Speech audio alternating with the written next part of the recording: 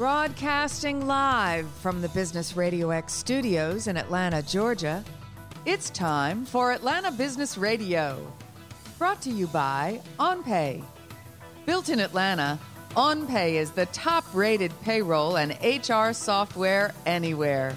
Get 1 month free at onpay.com. Now, here's your host.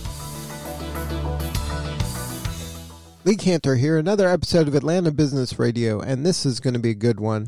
But before we get started, it's important to recognize our sponsor, OnPay. Without them, we couldn't be sharing these important stories. Today on Atlanta Business Radio, we have Patricia Karam with Mission Recruit. Welcome, Patricia. Thank you so much for having me. I'm so excited to be here. Well, I'm excited to learn what you're up to. Tell us a little bit about Mission Recruit. How are you serving folks? Yeah, of course. So I started Mission Recruit about 2.5 years ago after giving birth to my third child. So at Mission Recruit, we are a recruiting services firm. So we have 3 primary pillars. First is foremost, best-in-class recruiting services for mid-size and Fortune 500 companies. Second is our mission to give back. So we partner with a local domestic violence shelter and human trafficking center to donate back for every placement we make. And then thirdly, to keep the human and HR through human design. So we're really excited about it. So tell us about that last pillar. How did that come about? Yeah. And, that's kind of our pivot pillar. If you think about 2020 and how we can change with the times, historically, with personality assessments, it's a long questionnaire. And usually when people respond or answer the questions, people think of leaders in mind or what the company would want an employee. So maybe consciously or unconsciously, people don't have the most authentic answers. And that's why I really like human design, especially with everyone working remotely. I feel like it's very important to keep the human in HR. So what human design is, it takes the Eastern and Western practices, principles, and science to create your unique human design profile. And there's 5 specific types, which I have a human design expert on team who leads these, and we offer it through individualized PDFs as well as workshops for team members. So it's really exciting. And then as you mentioned, as a lot more organizations are going remote, to have this kind of congruent culture fit is so much more important, I would think now. It's always been important, but now it's even harder when, humans and humans aren't interacting face to face. It's all done remotely. You really have to be mindful about this. Oh, exactly. And that's why I think it's so important, because I truly believe human design helps you professionally, but also personally, to understand yourself and how you work with others, and understanding everyone else's human design type, especially if you're a leader, if you're looking at your team, it'll help you as a leader figure out how to motivate team members specifically based on their design type. Now, can you talk a little bit about your backstory? How'd you get into this line of work? Yeah, well, I don't want to date myself, but when I graduated from university back in the 2000s, I remember the hottest trend was pharmaceutical sales. And I wanted so badly to be in pharmaceutical sales, but instead I got an internship with Intuit, which I'm so thankful for because I love the IT industry. And so I started there, and eventually I realized I wanted to be more interacting with humans. So I got into IT staffing, and I worked everywhere from the largest IT staffing firm in the nation to the largest staffing firm globally to a small mom and pop shop.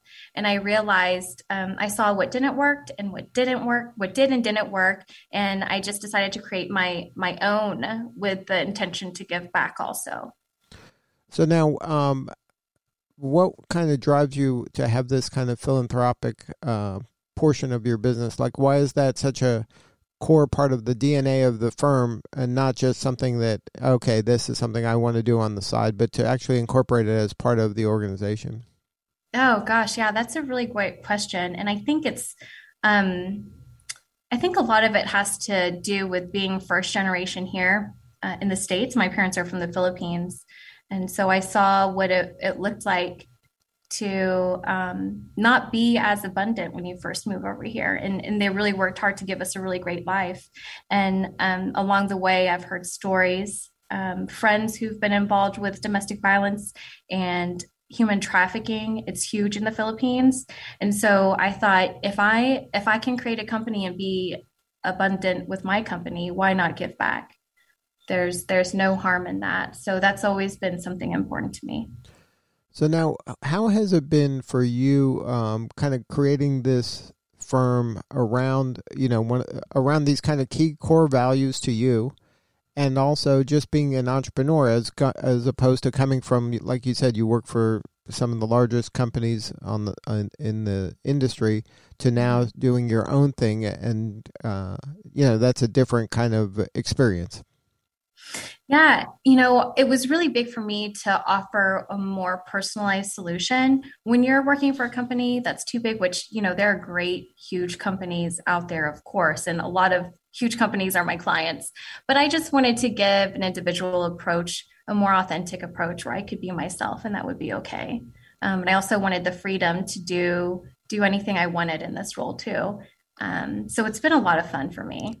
But how has it been from kind of when you're working for somebody else, you're kind of a cog in the machine, and then Yeah. now you're running your own firm and you're deciding kind of what's what and where everything goes. So has that been a challenge, or was this a smooth transition to working for yourself from working with a larger enterprise? It's always a challenge, and when you go from having a great salary to doing it yourself, that's a lot of investment and a lot of risk. And I definitely wasn't making as much as I was used to when I first started out. But with great risk comes great reward. So I think overall it's been really great. But yeah, it was very hard, especially it was my second year during the pandemic, but we were still able to be profitable, which I'm super thankful for. Yeah. Now, do you have any advice for other kind of entrepreneurs that are thinking about making that leap from having a corporate job to going out on their own? Like what would be some advice around recruiting team members to join you on this adventure? Yeah, I would say do it. In the staffing industry specifically, you have a non-compete. So you have to make sure to abide by that non-compete. But I would say start while you can. And when your company becomes more profitable and it's right financially, then turn in your notice. But I wouldn't quit until you have something going financially. Now, recently, your firm was recognized as one of the top 10 Asian American businesses. How did that come about? Oh yeah, oh gosh, what an honor that was. I I have a client and a friend who's on the board, and she nominated me. And when you're nominated, they go through a review process. And I think because I was able to pivot and I was able to introduce human design and also philanthropy, I think that I was chosen to be one of the top 10, which is a huge honor. Especially because the month that I received the award was the same month as the Filipino American History Month in the US. So it was very cool. Wow, that was kind of serendipitous. Yeah.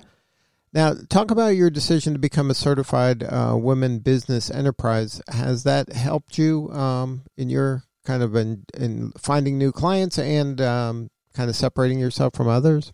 Yes, absolutely. Actually, this was another reason why I wanted to branch out on my own because I realized companies, especially these huge Fortune 500 companies, have diverse spend. So, this is also another recommendation if anyone's looking to start a company. If you're in any way diverse, minority, woman, veteran owned, any type of diversity, you can obtain a certification. I would highly recommend it because of the diverse spend budget that companies have. So, yes, I have been able to get in a couple of my clients specifically because of the certification.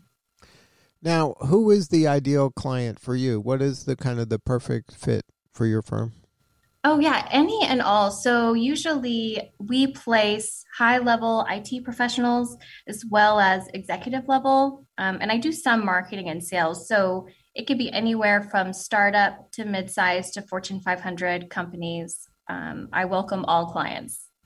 And then the pain they're having is they're just frustrated. I mean, in this kind of job market, it's extremely challenging, and it's hard to do it on your own. So that's why you would kind of partner with Mission Recruit to help you fill those hard-to-fill roles?